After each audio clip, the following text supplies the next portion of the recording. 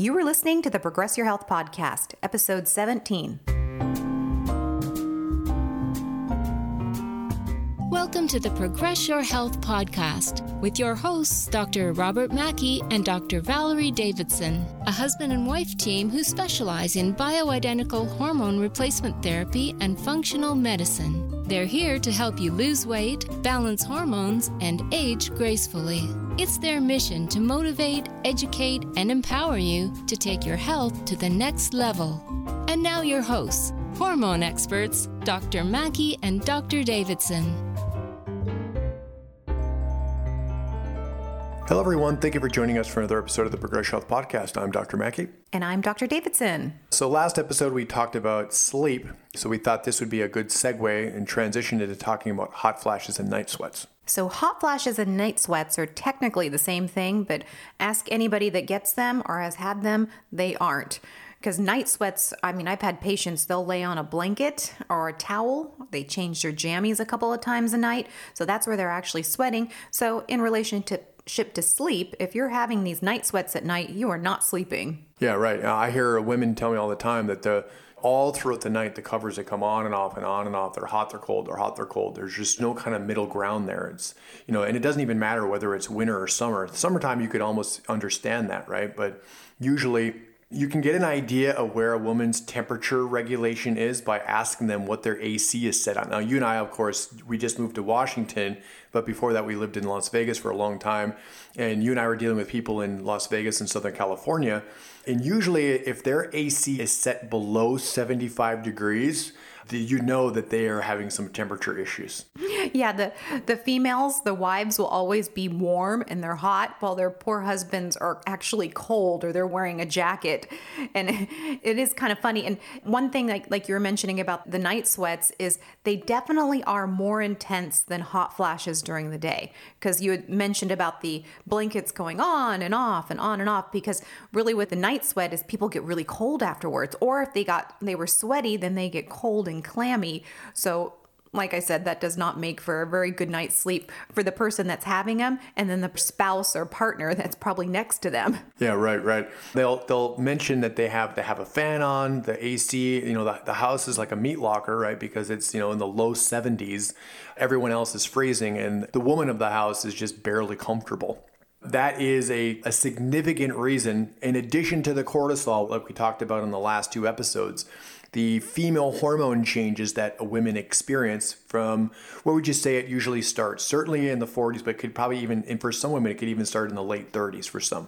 Yeah, so the problem with hot flashes and night sweats is it could be coming from hormonal changes, which would be in females, would be the hormonal changes. And definitely you see that probably right around the early to the mid 40s, you can start to see that, where when a woman goes through actual menopause is when you see, the hot flashes galore. That's usually right in their early 50s. Yeah, right. And, those, unfortunately, there's really no set time frame for any of those things. They can just kind of start showing up whenever they want. But like you said, though, there's some very specific hormonal things that are happening. Usually it's a drop in progesterone first. And the estrogen stays around for a while and then that starts to decline. So you have this disruption. You have too much estrogen, not enough progesterone, and then pretty soon you don't have anything anymore. And that's when they, usually accelerate or exacerbate and get really bad at that point. Yeah, so commonly in women that are still menstruating, they might get the hot flashes right before their period because that's when the hormones are already declining a bit and that's when they really drop down because it's trying to get a period. So they might have them before their period, but then you combine that kind of hormonal change with stress, because it does come down to the adrenals a lot too, is that stress can also cause night sweats and hot flashes, and pretty much probably more night sweats because, I'll get women in their late 20s, early 30s, and they're having night sweats and they're asking me if they're going through the change. And of course, no, they are not menopausal. That usually has to come from the cortisol and the adrenals. Yeah, right. So the different decades, it certainly can show up across the board. The hot flashes or the night sweats for a younger woman would be more than likely just another manifestation of PMS.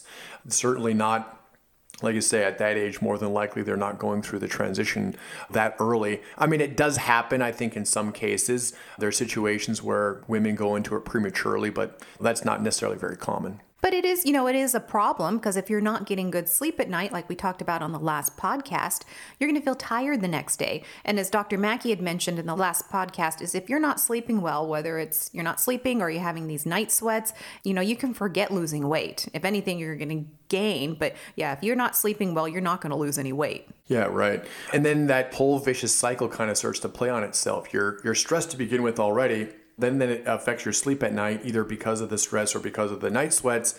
And then you still are not sleeping.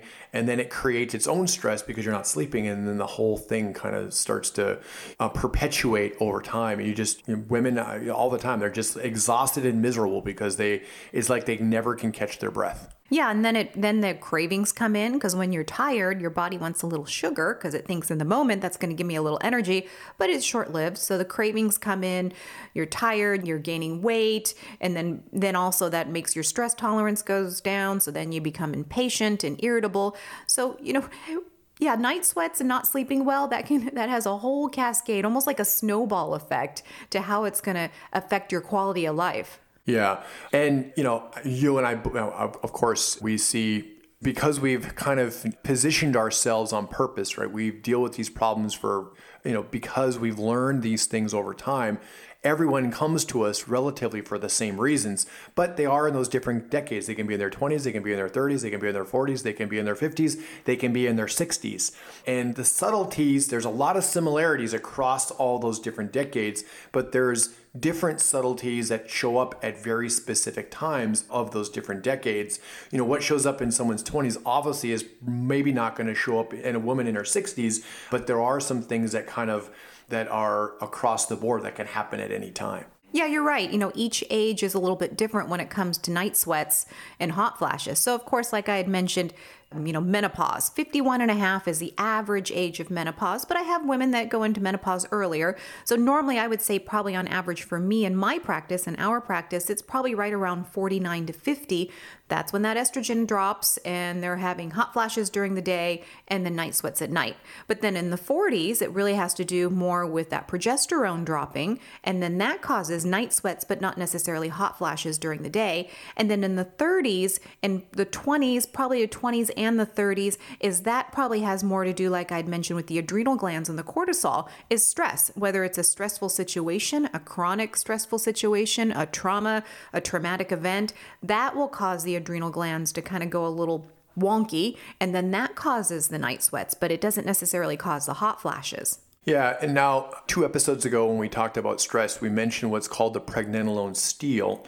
And that's where when you're under consistent levels of stress, whether it's work, whether it's school, whether it's kids, whether it's family, whether it's just life, whatever, all the above, your body is going to shunt all its attentions from pregnenolone right to cortisol at the sacrifice of progesterone.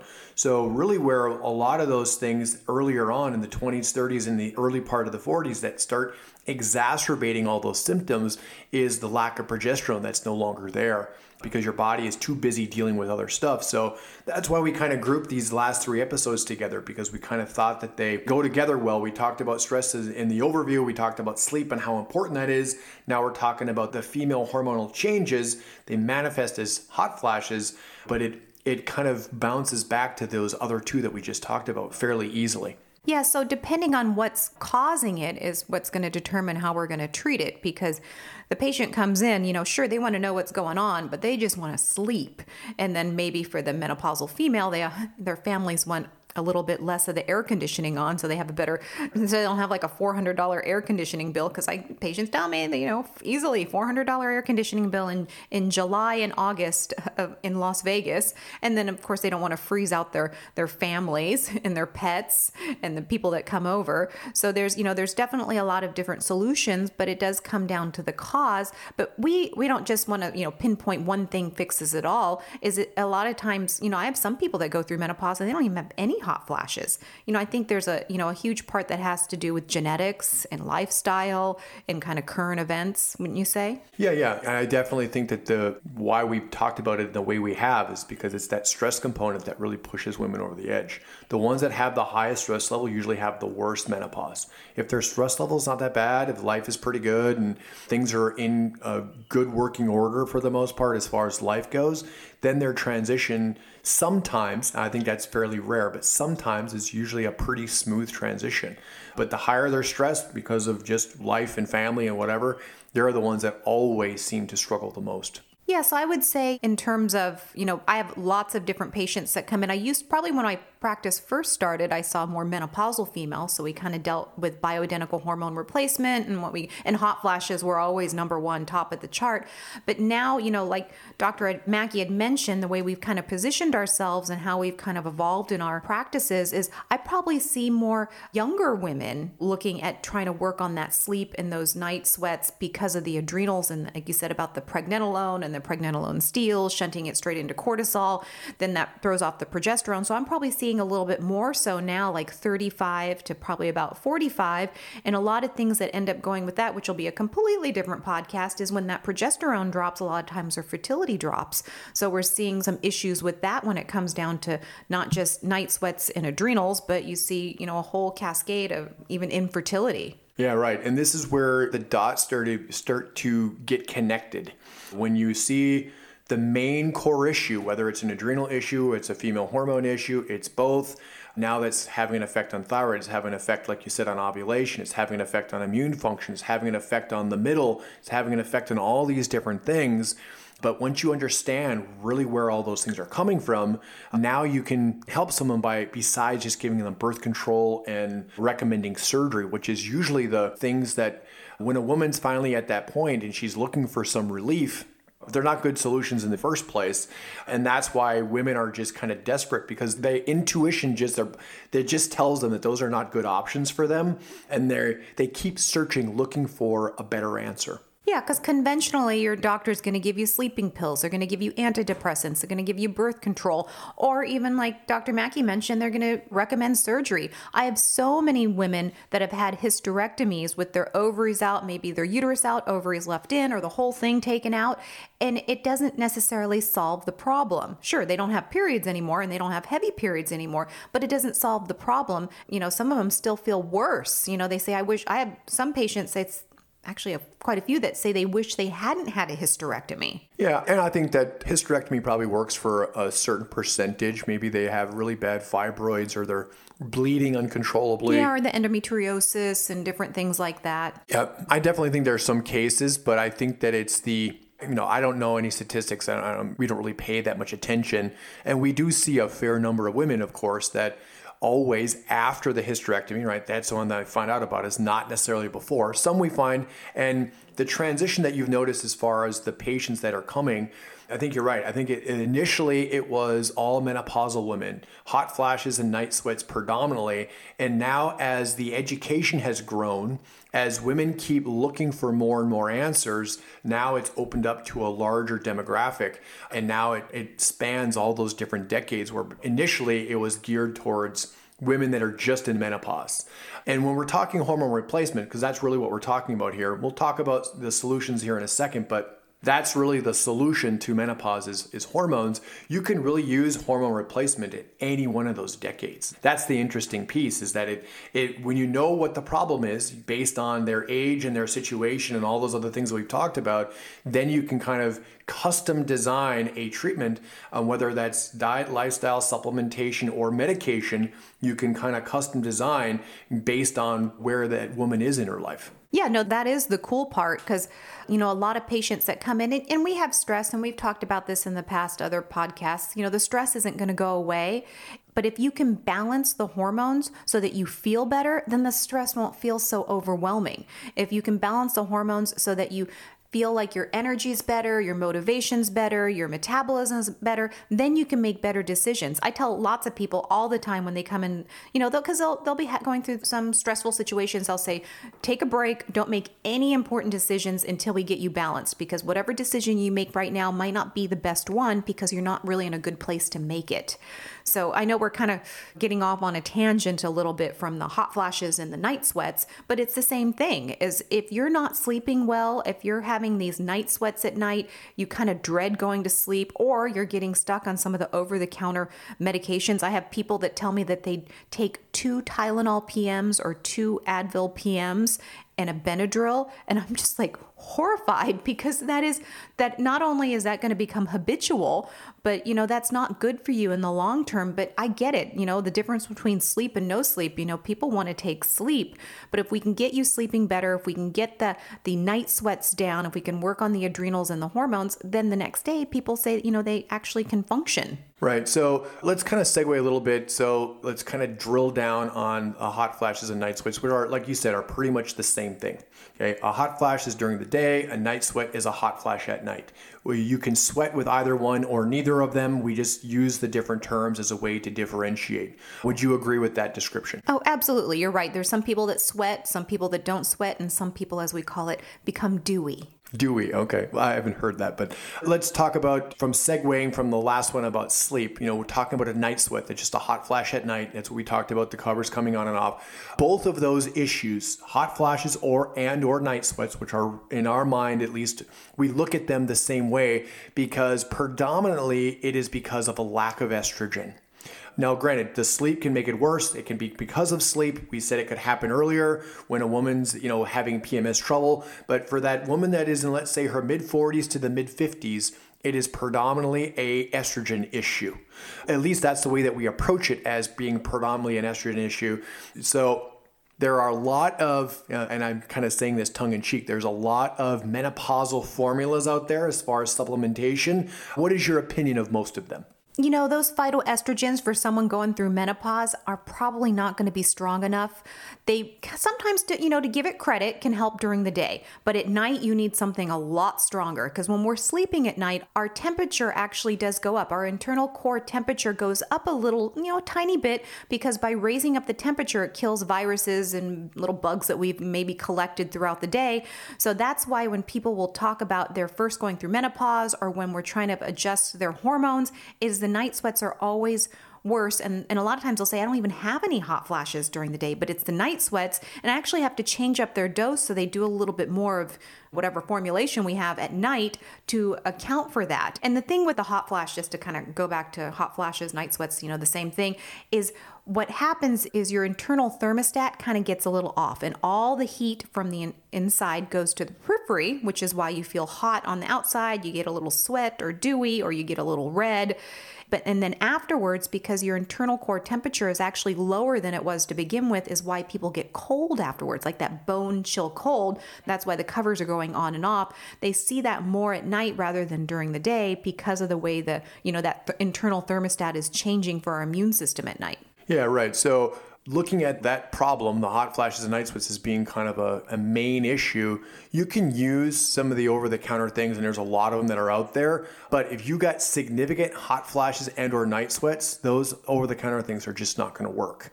You and I are naturopaths, right? So we like to use the least force intervention whenever possible. The reason why we use hormones is because you have to use what works. And sometimes the supplementation side, the black cohosh, all the other phytoestrogens, we don't use those most of the time because they're just not effective. Maybe for a woman that has mild menopause, mild hot flashes, mild night sweats, it might be somewhat beneficial. But for someone that is having really, really intense either one of them, and especially if it's affecting her sleep, the only thing that's really going to help that is giving her estrogen. Yeah, and always, a lot of our listeners know a lot about hormones. They know a lot about health. Everyone knows there's different types of estrogen. We always use the bioidentical, and you always want to pair it with progesterone. So if we're going to do that hormone replacement, we do the progesterone and the estrogen. But like you had mentioned, somebody that maybe is in their 40s, still menstruating, so they're making some estrogen, maybe not as much as they used to. They usually aren't making any progesterone, so you just add in some bioidentical progesterone that way. And we could go on and on about the different types of bioidentical estrogens and progesterones and doses and, different formulations and how they're taken and when they're taken, but that would be hours. Yeah, we'll probably touch on some of those later, but just for women that are out there looking, or they're desperate to try to find a solution. And, some women, to be honest, they are, maybe because their doctor told them they're kind of anti-hormone. And I think that's just sometimes for all the wrong reasons, right? The doctor is anti-hormone because they don't prescribe them. They don't know how beneficial they can be. They don't know how life-changing they can be for a woman. And there's this idea that they're unsafe. I don't subscribe to that. Do they need to be managed properly? They need to be dosed properly? Absolutely. They are still hormones. They are still medication. but there's really, nothing to fear when it comes to hormone replacement, because in a lot of cases, it is the only thing that will actually work for you. Yeah, so the conventional hormones versus the bioidenticals, and I could go on and on about that, but your typical way back when Premarin and Prempro, which I know some people are still on it, are completely 180 degrees different from bioidentical hormones. Now, because bioidentical hormones are so popular, conventionally they're coming out with estradiol patches, they're coming out with some kind of like synthetic types of progesterone to say, hey, they're safe, but they're not. Like you said, they have to be managed. And a lot of times we like to custom formulate and do compounds so we can keep the levels at an appropriate level. Because, yeah, of course, too much of a good thing in anybody is not going to be healthy for them. So that management is key. And I have a lot of people that come in and they tell me that they're on bioidentical hormones, and I look at what they're on and they're not. They're just not. I mean, it's got tons of fillers and garbage in there. It's, they're taking it orally, so it's going through the liver. I mean, like I said, there's so many different ways to take it. It really does need to be managed.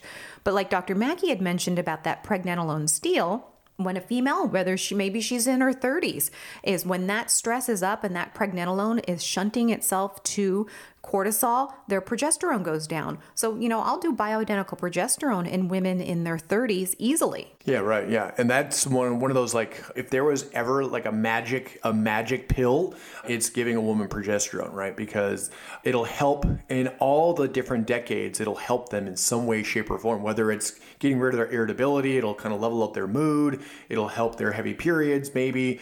Granted, I'm saying maybe because there's obviously different scenarios, but by and large, it tends to work. And progesterone by itself can have an effect on a positive impact on the hot flashes and the night sweats. So though, I think those are great options, but let's say, let's give the other side. Let's say you don't have access to that. Let's say you really don't want to take anything that's hormonal like that. Maybe you have had breast cancer, or you have a high family risk of breast cancer, and that's a whole nother story too. But all in all, you just don't want to do, you just don't want to do the hormones. I get it.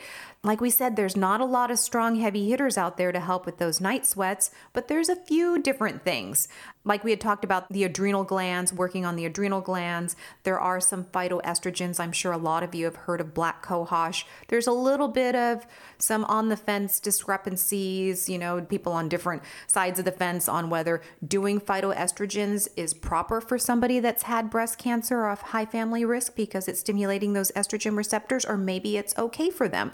All in all, you definitely want somebody to help you manage this.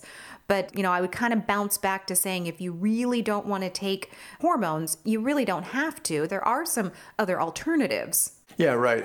Whenever we're assessing someone, we're always like in our minds, at least this is the way that I do it. I'm not really sure how you do it, but I'm always thinking about the primary metabolic hormones, insulin, cortisol, thyroid, and there's a bunch of other ones. But those are the primary ones. Those are considered the primary ones because we can't live without them. And then you look at the secondary hormones, the sex hormones, the estrogen, progesterone, testosterone, the DHEA. We can easily live without those hormones, right? We can live a long, relatively healthy life without those hormones. That's why we can spay and neuter our animals. They don't die, right?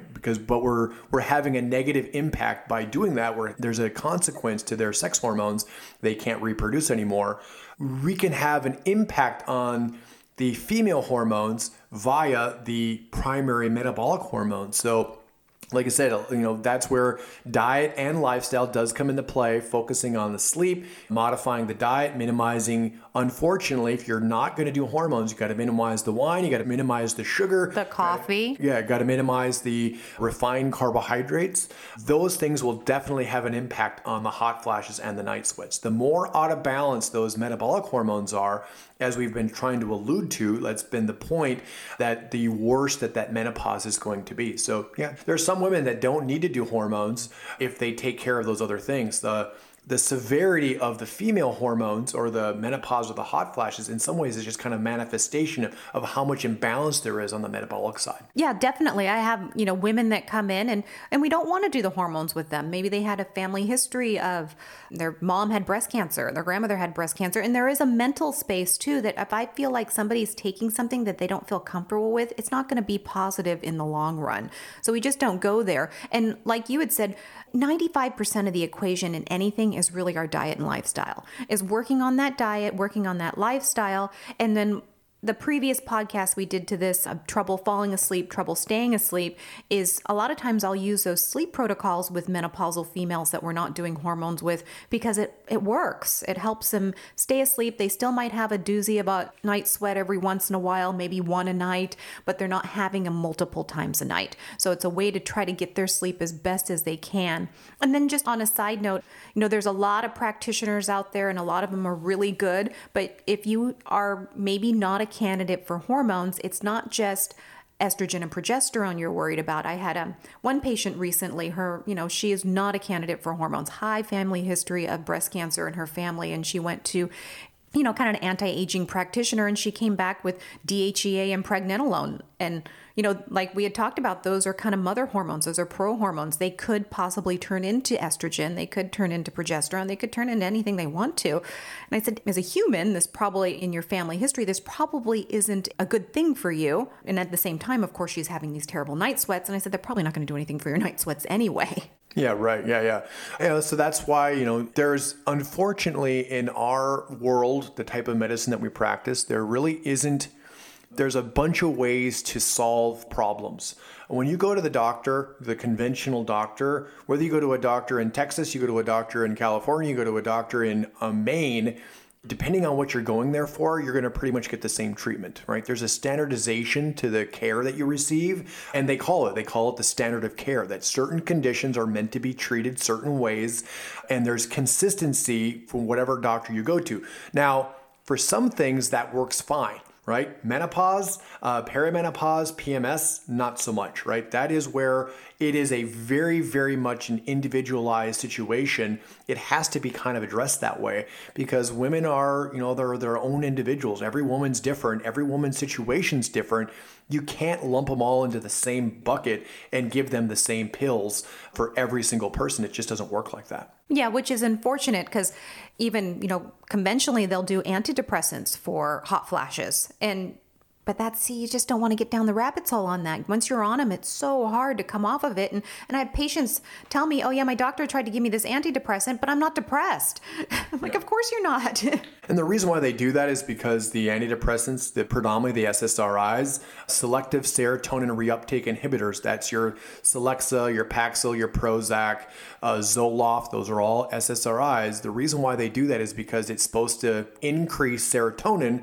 Serotonin has an impact on the thermoregulatory centers in the brain. So there's some kind of indirect research to indicate that it may have a positive impact on reducing hot flashes. Whether it actually does that or not, I think it's a poor attempt at helping women solve a pretty common problem. And I've had some patients on those because of that. They come in or I haven't seen them in 6 months and they come in on this medication. And sometimes it does work. I'd say about 50% of the time it does reduce the night sweats and the hot flashes. But there's a price to pay for being on medication. Yeah, especially those, because I definitely agree. I think that the longer you're on an SSRI, it actually depletes you of neurotransmitter the longer you're on it. So, like you said, once you're on it, then you try to go off it because you don't really want it anymore. And then all of a sudden you're having a bunch of side effects from going off it. And now you're forced to stay on it because you can't tolerate the side effects of not being on it. Now you're kind of stuck between a rock and a hard place. So, definitely the conventional, and like I said, there is a standardization to medicine, which in a lot of situations works very well. These types of female hormone problems that we're talking about requires a certain level of individualization and customization. That's really what we're trying to get at. Boiling it down before we run out of time, when we're talking about hot flashes and night sweats, it is on the surface an estrogen issue, but it can still be dealt with kind of in some indirect sort of ways that can definitely be very effective. Absolutely. And we kind of touched on lots of different ages, lots of different topics on this, even though we were trying to stay on our, hot flashes and night sweats. But I'm sure if any of you have any questions, you can go on our website or you can give us an email at help@progressyourhealth.com. Like Dr. Mackey had mentioned, sometimes we get a lot of emails. We may not actually email you personally back, but we definitely want to try to address people's questions on the podcast. Yeah. And we certainly encourage the conversation. We encourage your questions. If you're having that question, like I said the last time, there's probably hundreds, if not thousands of other people that are having a similar question. And, we know what a lot of those questions already are, right? Because we hear them all the time. People come in and they finally appreciate being able to talk to someone that actually has answers to their questions. And when you're going on Dr. Google trying to look for information, sometimes that information is not, it's either not detailed enough, it's not accurate enough, or it's skewed in kind of the wrong way, and you don't really get the right information that is specific to you as an individual. And we're talking about these things, the individualization side is really, really important. So again, that email is help@progressyourhealth.com. The website is, of course, Progress Your Health. Any last final things to add, Dr. Davidson? No, this was great. All right. So until next time, I'm Dr. Mackey. And I'm Dr. Davidson. Take care. Bye-bye. Take care. Bye. Thank you for listening to the Progress Your Health podcast. If you like what you've heard on this podcast, please give us a positive review on iTunes. This allows us to spread our message, grow our audience, and help more people around the world. For more information, visit our website at progressyourhealth.com.